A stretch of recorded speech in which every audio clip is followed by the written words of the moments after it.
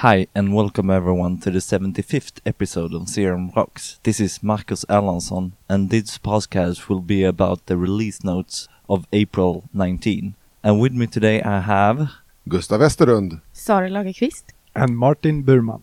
And all from CRM Consultant. Welcome everyone. Thank you. Thanks. and thank you. So we're here at Extreme Amsterdam and we're the end of the first day. What do you think of it this far? Well, I actually just arrived because my plane was sort of first cancelled, and then I was rerouted to Copenhagen, and I was sitting there, obviously because there was some wind, I think, or something. But so maybe you should answer. I experienced the wind firsthand on the streets of Amsterdam, but so far, like during the conference, there have been some really great sessions. So you were you were really blown away. Yeah, I was totally blown away. Yeah, awesome. All right, you then, Sarah. Yeah, I've been to two very good sessions and I participated in a panel today.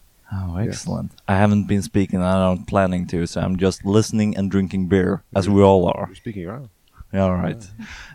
So if we look at the release notes for April 19, what are you most excited about? Start with you, Martin. I would say the possibility to filter the trigger of a flow.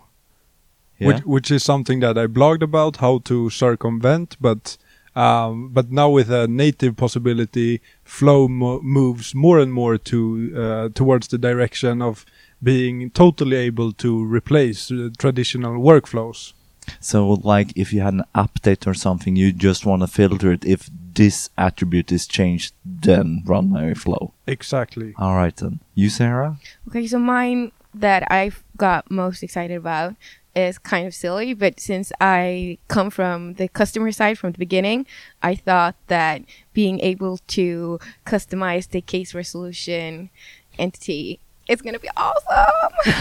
Finally. So it's not user friendly at all, that you can't customize it. And I haven't met one customer who doesn't want to change it. So I'm super excited about that. Yeah.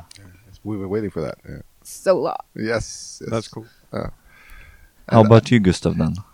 I think we've been joking that the parity between workflows and flow will come in the fullness of time, and we were in the session right now when one of the guys from Microsoft he was saying it will come in the fullness of time like a million times, and I was smiling really hard.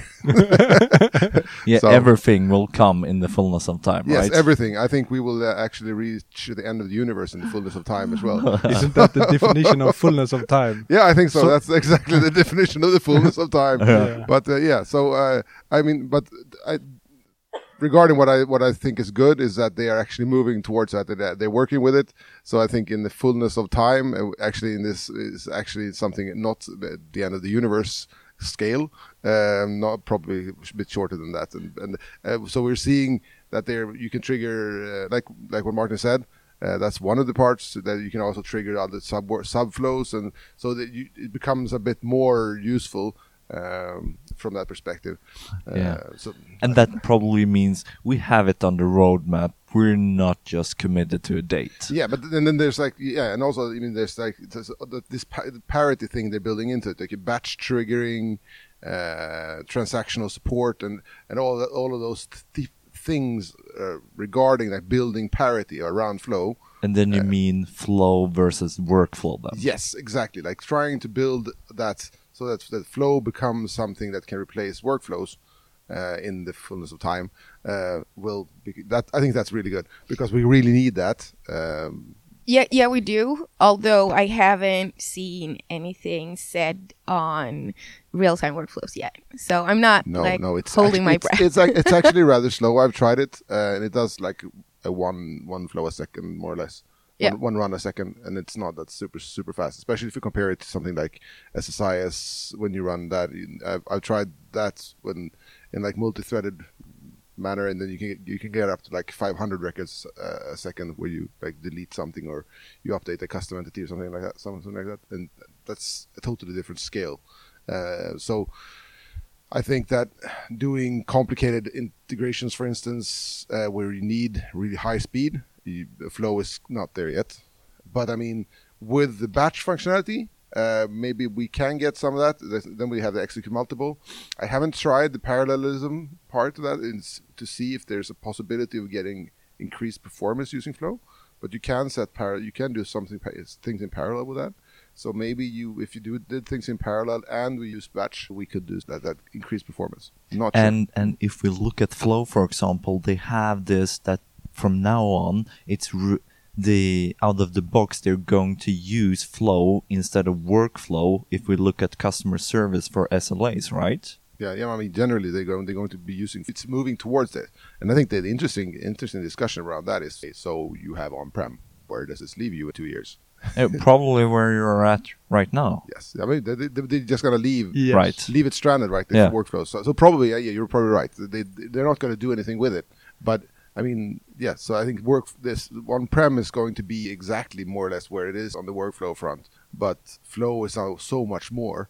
And I think the hard part is probably when you have new functionality that's dependent on workflows or workflow functionality, and you're probably gonna have they're gonna build that on top of Flow instead of building that on top of workflow. And then if you try to bring that to on-prem, like one of those first-party apps that actually exist, that's not going to exactly that's not going to work very well. So those first-party apps that we have on-prem, how's that going to happen? How's that going to work when they continue building on those and deploying those on the on-prem?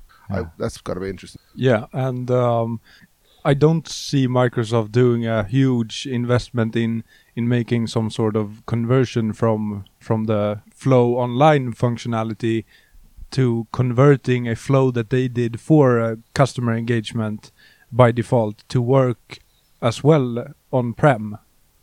So you have more and more benefits of going online. You won't get the full functionality. No, I agree. Yeah. They won't be putting that much effort into on-prem. There's less and less people, like the guy, like Paul Murray said. I think what Paul or Roger Gilchrist said in the session we were just in, that like 2 or 3 years ago, in the large enterprise meetings they had, there was one guy who did online and the rest were on-prem. Now it's the other way around. Like, so now there's one guy doing on-prem, the rest are doing online, and the guys in the online are just laughing at the guy with on-prem. And I think that's rather interesting as well, having that. I don't think you should laugh, but it's... Oh, well, it's everyone has their reasons. Yeah. Might be technical depth, might be we just don't have time for it. I think compliance is a good reason as well. I work with some of the banks, and they're reliant on having the Swedish Bank Authority as like getting an approval from an agreement between Microsoft and the Bank Authority, saying we actually approve the Swedish like Microsoft's cloud services. Yeah. But the Microsoft they don't seem to understand this. They have a lot of compliance that they have certified for, but perhaps not very many from Sweden where we're situated. Yeah, but I think it's actually like Sweden and Norway and so on. It's like on a national banking authority basis. Okay, so if we try to continue and look at other new stuff then. Yeah. So if we try to keep to customer service then, so USD is letting go of IE support. How do you feel about it? I can answer again. Okay. Yes, I'll talk a lot. Sorry, you just break in if you want to say something. IE is no longer a browser. I don't know if you recognize that. That's breaking news for some. Yeah, maybe that is breaking news for some. But Microsoft actually officially went out and said that IE is no longer defined as a browser. It is defined as a compatibility solution. Yeah, okay. Yeah. So you're not supposed to use it as a browser. You're supposed to use it if you have older web-based application that you need to use IE for. Yeah. Don't use it to browse the internet. Perhaps intranet then. If you have the internet, if the intranet is an application that requires Internet Explorer, then you use it. Yeah. But so then it's time and due that they release the requirements to have IE for that and open up for Chromium and other things. Of course.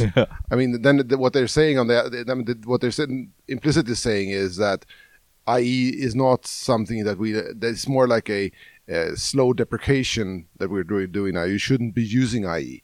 You should be using some other browser. So that's what they're implicitly saying with this. I don't think I've used it for years. No, IE. yeah. I have some customers that have an IE policy generally throughout their company. I can't say I approve, No. but they have it, and I've Sometimes you just don't want to pick that fight. so I've actually sent them this this article from Microsoft saying, look, it's no longer a browser, Yeah. because if only all the users only have IE, and Microsoft are no longer defining it as a browser. I mean, how can you be sure that it's secure? So it's a lot larger question than just discussing this, right? Yeah. So if we look at sales then, I think the new big thing is that they're going to support CPQ solutions from third-party vendors. How do you feel about that? I think that's a very good thing. CPQ, for those people that don't know, is configure, price, quote. Yeah, thank you for the acronym. It actually means product configurator. Yeah. So that you can go in, you can select, for instance, I want this bike, I want these wheels, and I want these gears. Oh, by the way, if you want to select those gears, you can't have that steering. That you have to have these. The frame brakes, is different frame or because whatever. yeah. And by the way, and then I live in Stockholm, and if you live in Stockholm, you have to buy a helmet because those are the rules in Stockholm. So we can't sell a bike without selling a helmet because whatever rules, like All commercial right. rules. And there's commercial rules, technical rules, whatever. So that these are called CPQs. And previously, if you had like Explorlogics as one of those, there are several others. Maybe you can some of those names. There are some people here. I do know some of them. Yeah, it's up to you if you want to mention some of them here on your. Yeah, anyway, I know Explorlogics. I've forgotten the other ones. However, they are what has previously been the fact is that they've added their solutions as like a button. You go in on the quote and you press configure quote, and it'll open a new window, and then when you're done, it will, depending on the configuration, add order lines or quote lines to your quote, and then you can reopen that if you like to change the setting. What Microsoft has said now is that they're gonna add like built-in hooks engines, so it's gonna be more built in to the system that Yeah. you can have. And there are a lot of customers that need to configure their products. Yes. And Dynamics hasn't really supported that in any way before. So for me, it's kind of a good thing that they're moving in this direction. And it's always talking to that the product is maturing and considering more options for the Dynamics customers. Yeah, but I think the hard part about this is when they are saying this, do they really understand the complexity of all the different kinds of CPQ engines out there? I mean, Probably not. no, because there's like special ones for telco. There's special ones for other kinds of that are they're very specific for those and those needs that they have and the requirements that they set at adding some generic and what. But the case could be the same as the standard integration from finance and operations to customer engagement.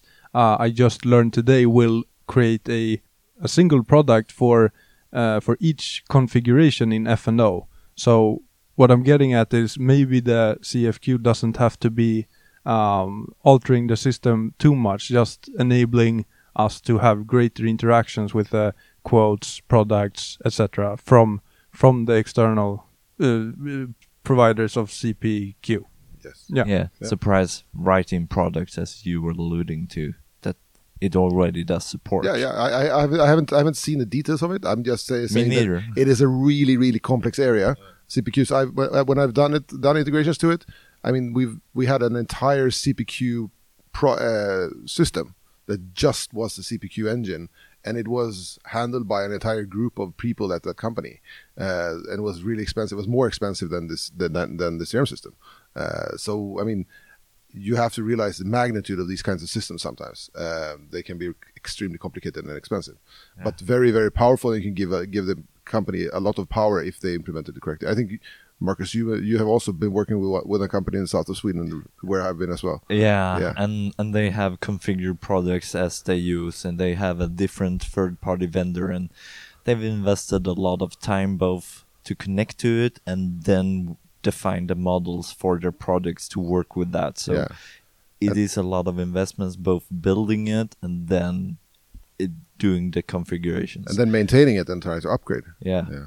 So if we continue here and look at more sales features here, there is a new forecasting feature Yes. for CRM. How do you feel about that? Yeah, I think this is something that we have developed for a few customers previously. So I think that forecasting is something that's been. I haven't tried this new feature, but generally when I saw that they were going to release a forecasting feature, I got really happy because it's something that many customers are very interested in, and they have been missing in the product. I mean, if you sell a bike, you think that you get revenue when you sell the bike. Yeah. But if you are a Dynamics vendor and you sell, especially if you sell our cloud service provider or something like that, and you sell a CRM system, you're not expecting to have one income when you sell that at that day. You're expecting to get income from the implementation over a period of time. So it doesn't consider services or subscriptions. Only one-time purchases, like one opportunity. Yes. Yeah. You can still be services, but you have to like calculate all the income at one time, right? And that's not very. It doesn't really reflect reality. And I sometimes talk to a lot of like in smaller companies, and they have this notion that they have to build in a huge amount of functionality in like forecasting, for instance, and they don't. And then I ask them, okay, so how many quotes have you sent out right now to your customers? And they can't answer that question. And then I tell them maybe we should wait with the forecasting. Maybe you start by just knowing how many quotes you've sent to your customers. Yeah. So sometimes I think that going all the way to forecasting might be overkill. Maybe you should start focusing on the basics first, and then go to when you know how many quotes you've sent out, and you know how many leads you send out, and you have like a basic understanding of your pipeline, then we can start looking at forecasting. So I think that's something. So for a bit more advanced customers, a bit more mature customers, then I think it's a good idea. Yeah, and here we're merely looking at release notes than actual business value. Yeah. So perhaps start with the most important stuff and then continue with options. All right. So if we look at portals, have anyone worked with portals? No. Okay. So one of the big things for me is that they're dropping the Dynamics requirements and getting with a CDS portal. That's a big thing for me. Yeah, especially in the marketing part. You can previously when you worked in marketing, you had to use a Dynamics portal. Yeah. Now that you can use any portal, and then you have also have Canvas support or Power App support in portals. This is very cool. Yeah, and as well Power BI, so you can embed the visuals from Power BI, and that's also alluding to we're sort of dropping a little bit of the Dynamics and moving over to the Power Platform. Have you seen this as well? Yeah. So I really think they are enabling the ISVs to further develop their applications on top of the Power Platform, now including portals as well, which is a real added value for them. So since I think yesterday I've heard the term Dynamics is dead like 3 or 4 times. So there's a little buzz thing around that, and it's not dead. Like, so you should not talk about Dynamics. You should talk about Power Platform, because that's what it's all about now. I agree. Yes, the Power Platform is the Dynamics platform is dead, and the Power Platform is what is the new king. Dynamics is the application that is built on top of the Power Platform. So the Dynamics as a platform is still alive, but the Dynamics platform doesn't exist anymore. It's a Power Platform. So I think that's a very important distinction to make. And then you have to, when people talk about Power Apps, that's sort of the app that you build with the Power Platform. So I think these definitions need to be very clear when you talk about what we are doing. And I think also you can deploy these Power Apps on the Power Platform in different ways. Currently, there are 3 UIs for these. You have the Canvas apps, we have the model-driven apps, and we have the portal. Right. All right. So the portal. Explain how you think about that then. How you link that to sort of the You have UI. you have an underlying data Yeah. model, and then you can choose how you want how you want to front this to the customer or to the user. You can use a Canvas app, you can use a model-driven app, or you can use a portal. All right. So you mean that you don't actually have any other UI than Well, that's- the one that you use with the portal? Then? Or you can make your own. Yeah. Yeah, but I mean, typically based on Power Platform, Alright. those are the UIs you can choose from, Yeah. and they are.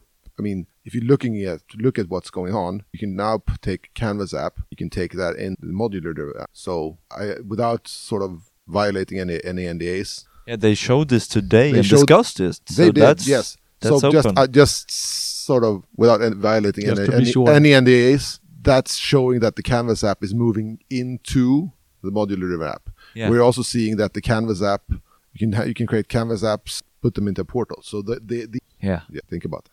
Yeah, consider it. Okay, that's great segue for Power Apps because there's a lot of news in Power Apps and Canvas-driven apps. So, do you have any favorite here?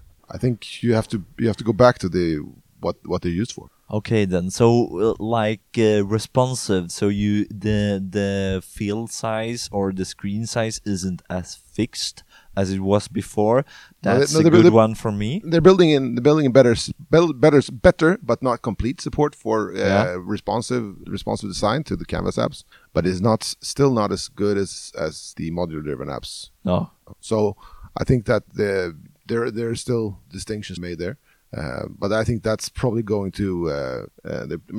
You look at it. If you don't have to be Einstein to sort of say that. Okay, so they're currently working with that, right? So they're making the Canvas apps more responsive. Yeah. And I would guess this wouldn't be a very strange development to see them working on that even more. Yeah. No. And if I sort of back up and see more of the investments, I see more of the investments in the Power Platform and hence the Canvas and model-driven apps than I see in the first-party apps, and that's a little bit what we talked about earlier, that perhaps it's not dead, but more investments in going into the Power Platform. Yeah, but still, I mean, if you look at the first-party apps, Yes. a lot of the investments there are going into the AI parts. So I think that it's not just like the customer service; it's customer service for AI, or AI for customer service, and AI for sales, and then you have this insights part, market insights, customer service Yeah. insights. Can we wait a little bit with AI and Yeah, continue with yeah, Power Apps? they're also sort of like they're sort of like they are they're built on top of the first party app, so they're like Yeah. the extensions of the first party app. So just so that we sort of they extend the value of the first party apps, but they're still they're almost like first party apps prim. All right. So then I'm going to challenge you and say that sales for AI Yeah, can actually be connected to other or parties. AI for sales. I don't know which way it is. Yeah, whatever. Yeah, So AI for sales then. yeah. That can be connected to sales. I know. Yes, it can. But should it? so then is Should- it a should- service then? Yeah, that's a good question. Yeah, Yeah. perhaps. And then strictly not set, built on that one. But generally, you get more power with it. Yeah, of if course. if you use it. And we want everyone to use Dynamics, right? Yes. And then I also think it's like a competitive advantage if you do enable it for other CRM systems, because then they can start seeing the power of Microsoft, and the more. I mean, what is the one advantage Microsoft has over every other supplier? Yeah, what is that? Is this the breadth that they can have? Yeah, they either the has one Microsoft story. Yeah. That's the one story that nobody else can compete with. Not Apple, not Google, not Amazon, not anybody, not Salesforce. They can't compete with that. Okay, so explain a little bit to the listener the one Microsoft story then, because then we need a little bit more background, because I'm not sure that everyone follows along with that. What that is. So the one Microsoft story, from my perspective, is the story of having like the collaboration perspective, or the office productivity is the Office. So everybody, more or less, everybody uses Office in their everyday life, using Outlook, sitting there in Outlook. And then you have then we can build on top of that with Dynamics, both Dynamics for Financial Finance and Operations and CRM to extend a lot of that. And then you can build on a lot of more custom Azure components or whatever you want to build it with web components on top of that. So you can do whatever you want with all the functionalities in Azure. And then everybody's just running Windows, which is also a service nowadays, Windows 10. So everything, all of these different stores, everything of this just like connects together. I'm sorry, I'm moving around the microphone here. So yeah, so all of these pieces just fit together, and makes the story more stronger together. And if you take one piece away, like the CRM system, then you'll start seeing that if you take part of that, put part of that in there again, like for instance the AI for sales, you see, okay, but look, I'm getting more of this Microsoft story. I'm getting one more piece of this Microsoft puzzle back into there, and then you're getting more of the power. It's like 1 + 1 = 3, but in this case, it's actually like a 1 + 1 + 1 + 1 + 1 + 1 + 1 + 1 = 1,000. And if you take away one of those, you get like 100 instead. So if you add like a half to that, then maybe you get 500. It's like, oh shit, I want to get 1,000. I don't want to get 5. I don't want to reach 500. Yeah. So I think that's sort of the point of this. You start seeing that if I use Salesforce, and I can use Slack, but I don't get Teams.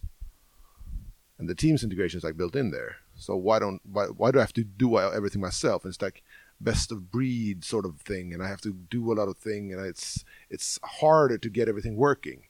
But with Microsoft, it's more or less next finish. It's not perfect. No software is perfect, but it's the best you can get. In fullness of time, it will be perfect, right? In the fullness of time, I mean, it will converge towards perfection. And you can quote me on that. It will converge towards perfection. All right. So if we try to continue here with the news of the Power Apps, then, and perhaps more on the Canvas apps and the other apps, we have they have app usage, and you can see actually what apps are being used. And for me, that's always a great win, where you can have, okay, the success isn't when we deployed and launched it. The success is when we have X amount of users using it. User adoption, yes. How do you feel about this then, Sarah? Well, everything that can increase user adoption is good. Like, so many projects miss the part that that actually gets the user to use it as something that will help them, not be more difficult. So if we can use this and show our clients from the beginning that, okay, by this we can measure, I think. Yeah, and also in addition to the usage capabilities, or being able to measure usage, I think they also added additional licensing. They added to the licensing experience by enabling the makers to see straight in the Canvas app when I'm adding the connector that, okay, this will put you up a tier, and this will make it more expensive if I am an ISV to create these sort of applications. Or just an internal maker that, okay, this would be cool to do XYZ, and you don't realize, this is going to go from a Power 2 license for $40 per user per month to a plan license at $115 per user per month. And that's a big deal for me. Yes. Yeah, and I think that they also they quite recently, it's not part of the April release, but they quite recently changed the storage cost as well. So I think that's also upwards a lot. Yes. Yeah. So it's from $5 to about $40 per gigabyte. I think that's this also requires like solution architects and all consultants to think about what they're putting into the system, and also to be able to constantly clean the data that they have in the system. Do we need this data?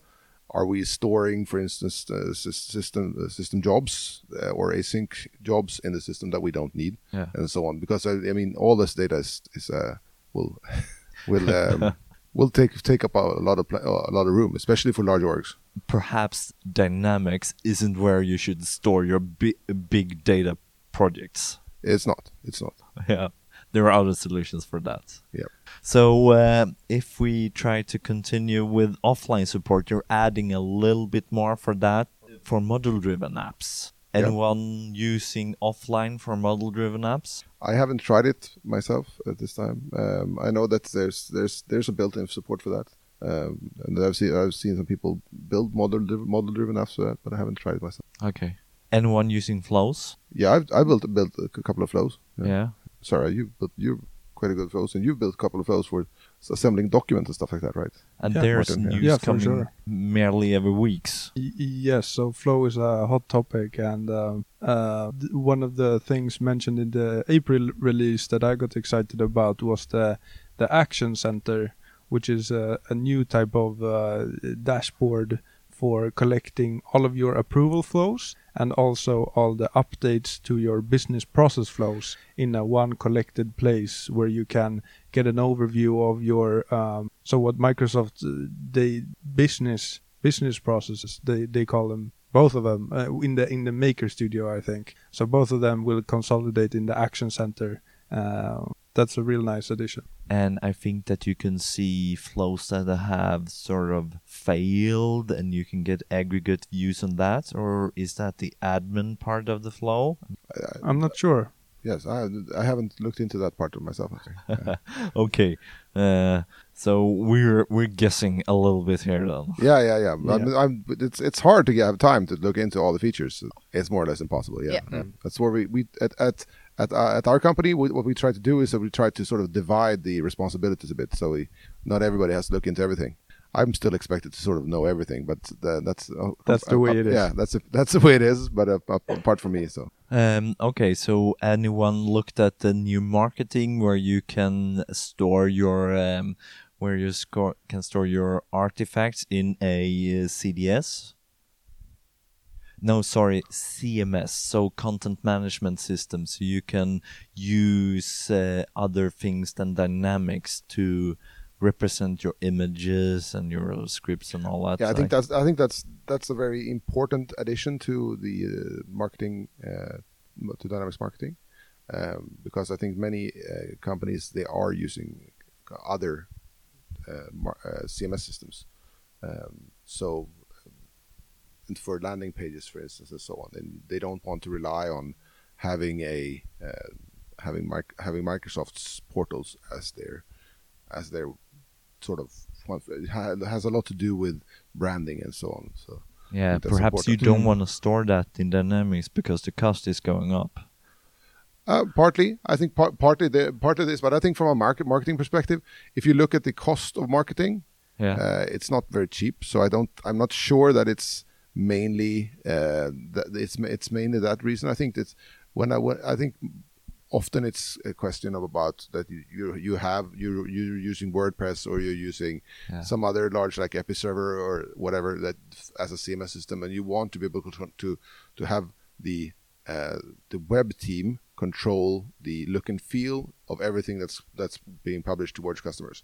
True. Yeah. So I think it's more like a question of like separating responsibility between teams. Yeah. So that's I think be more of that. Do we have any news on universal resource scheduling? For April release? Well, I think they're coming more often nowadays, right? Or?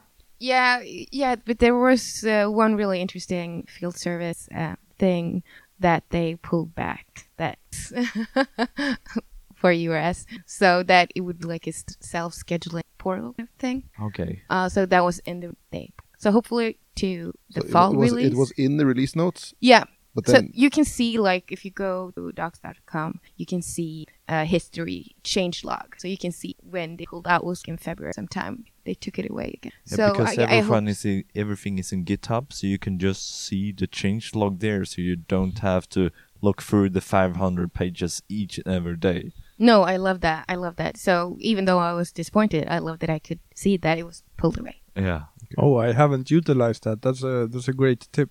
Yeah, so you can keep the sort of, okay, what's the change log there, and use that to sort of export, okay, what's the changes they've done since last time I looked. Yeah, it's a good tip. All right, so anything that you guys feel that we have missed? Because I just extracted some parts that I thought was important for me. What do you think? A really cool addition to Flow, and I can't quite remember in which format this will appear, but the ability to extract data from HTML pages and PDFs have been requested by clients our clients for some time, and it's a really cool feature to have some. I think they mentioned like some AI capabilities, or where you map. Say you get a standard invoice to your email each day or each recurring time unit. Then you can map out the fields that appear on that PDF, and then get those ones the fields as a variable in subsequent steps. This is a really cool feature. So they can do that for PDFs as well as HTML then? Yes. Cool. Because I thought it was more like a screen scraper for other systems that you Yeah, could use to sort of, we have this legacy, we have some web page that we can use. It's not really meant for reading, but we can use it anyway with Flow. I think it's actually they're looking at what the RPA systems like UiPath are doing. So RPA, robot process automation. Yes, I think they're looking a bit at what these kinds of systems are doing, and then they are like looking at, because what the RPA systems are doing is that they can like you can automate based on forms, for instance, and saying, okay, I want to fill in this form based on how it looks, and then it has like an AI sort of logic based behind it, and then they're looking at sort of, but it doesn't have as good a logic engine as Flow does. So as far as I know, anyway, I have no expert in UiPath, for instance. But what I think is that if you can like bring in the scraper functionality, or like the UI functionality of like trying to sort of look into the UI, and then bring that into Flow, so you can like convert a unstructured data in a PDF or on a web page that continually shows up, and then you can sort of bridge part of that gap, and you doesn't maybe become as good as UiPath, but you can do some part of that. Yeah. So if we looked at AI, then have any of you tried the AI for sales parts? No, I haven't tried that. Oh, so it's just me then. I've looked at some of the pictures of it, but I haven't tried it. All right, so I just had to start a trial then in the US to try it out. Okay, and it looks like some parts they stamp AI on it just because they can. But AI for sales looks actually like machine learning that you can use and sort of spice up your dynamic sales and improve the way you're working. So take, for example, the way that you can use to qualify leads. And if you have data on that, then you can train a model for that, and they have lead scoring. So you can get a score, and then on time you can say, is it improving or declining? And if you say, for example, opportunities, they have a real good one dashboard where you can have this dashboard where the time axle, x-axle, is days in the future. And then on Y, you have relationship. So is it going up and down? Up is better. And then circle sizes are based on the value. So you can see if you have a value that's really big and really down below, and you is really close to the finish, you're in trouble.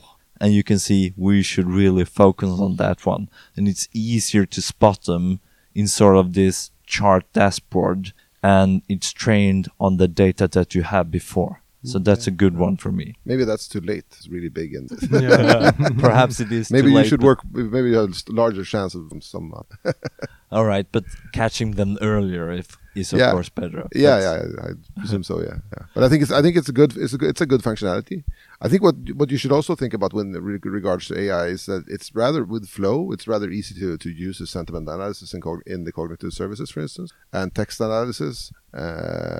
Cognitive sentiment analysis allows you to rather easily just send in some text in like a ton of languages and even Swedish, and then it can get back like, okay, they think it's good or bad.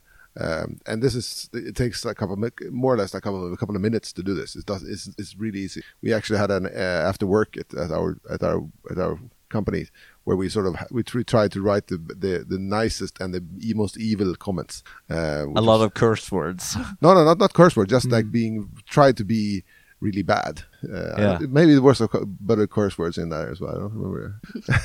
I can't really say that here because it would really hurt your podcast. I think so. Yeah.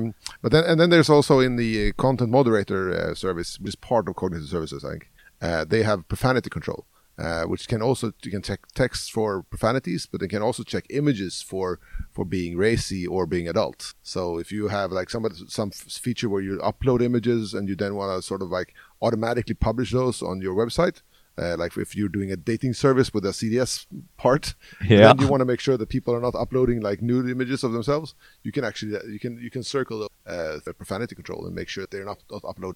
And that's cool. Yeah, if you're doing date services, Yeah. and you can do Yeah. dating services now with CDS. Okay. Yeah.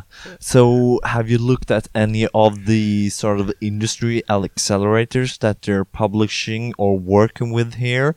And that's not really part of the release note, but they're working with it still? Which one would you do? Are you thinking? about? Okay, so they have a couple of where they have non-profit, where they have health, where they have gone and mapped out the common entities for that domain and made that publicly available, so you can sort of start with that instead of starting from scratch when you come to a customer. No, I haven't. All right then. Have you?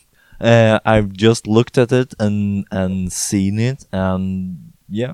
It looks like they've put a lot of work into that with connectors to the sort of that domain specific products, so you can easily connect to health products that are common in that domain that perhaps Dynamics isn't really used for in the first place. And then they put it open source on GitHub, and as well as solutions that you can use and provide. Yeah, this got me thinking about another thing that what they released it's another connector, sort of like a hook. That's for previously was a sort of an inside hook for inside the company called Inside View and Versium, I think. Yeah, and they're now releasing those so that if anybody wants to like build ISV solutions, or if you want to have that for like a one-off for a customer, you can use those hooks now as well for building. Inside View is a tool that if you open a customer or an account, you will see what's going on with a customer. You will look in the Like news. company news, who's the CEO, what's the revenue. So Yeah. if Reuters, for instance, wanted to use or Observer wanted to use create a service where you can like see this is a Reuters ongoing news about this company. You could do that kind of integration. That So would be that's- cool, right? That's a good Yeah. tool for Reuters if they're listening. Yeah. Yeah. Perhaps they would hire someone to build it, right? Yes, they can just Yeah. call us. Or me or you, right? Okay, so is there anything news in general that you want to talk about here? Yes, use the CDS connector for Flow. Don't use the Dynamics connector. Yeah. Okay, that's a good tip then. Yeah. If you're using Dynamics connector, so switch. Okay, then give us the reason why, please. Just it's better? Is that the short one? Generally, I think I've heard that they're moving to it. So, And- did you hear anything? Yeah, and also like you have to use the CDS connector when you create a flow within a solution in order for it to be solution aware. Okay. In that case, then the flow will be solution aware. So Yeah, and the Dynamics trigger can't filter on attributes either. Can't trigger on that, right. which the CDS can. And I also think So that that's a big one to keep the flow amount down. Yeah. Yeah. Yeah, and I also think that the CDS connector has support for some of the new features that they had issues with. Like they mentioned in the session that, for instance, in the polymorphic fields like regarding and customer fields and owner fields, you can control those with the CDS connector. You can't do that with the Dynamics connector. And Yeah. also, I think the CDS connector is the only one which you can trigger manually from Dynamics. Yes. you So should- the yeah, Dynamics one you can't trigger on a record. So that goes back a little bit to this sort of common, if you can use CDS and platform, consider that first. Yep. Then if you can't, then go to Dynamics. Yeah, and I mentioned this in one of the sessions previously as well. And that's if you have to think about when if you're building things on top of CDS, or if you're building top of CDS and first party app like sales or customer service, is that if you're building on top of both CDS and customer service, then you have two dependencies. Previously, it was one monolith in the delivery. You had one dependency because even if you built on top of sales, but now it's actually two different teams. I mean, you have the Power Platform team; they're delivering a CDS and the Power Platform, and then you have the sales team; they're delivering that. It's a different cadence. It's a different team. If you go to Advanta outside of Seattle, you will actually meet two different teams doing this. So this means that you will have to, if you build on top of both of them, you will have to be noticed both when the Dynamics platform are releasing, the Power Platform are releasing their things, and your first-party app like sales or customer service are releasing their thing. And if you're dependent on two first-party apps, you have three dependency teams. So even more complicated. So be careful about that. All right then. Thank you all for your participation in Serum Rocks. Thank you. Thanks for having us. Thank you for having us. And thanks to you all listening. And don't forget, you can see Serum Rocks in your favorite podcasting app and leave comments on the homepage. Just search for Serum Rocks and you will find it right there. See you next time on Serum Rocks.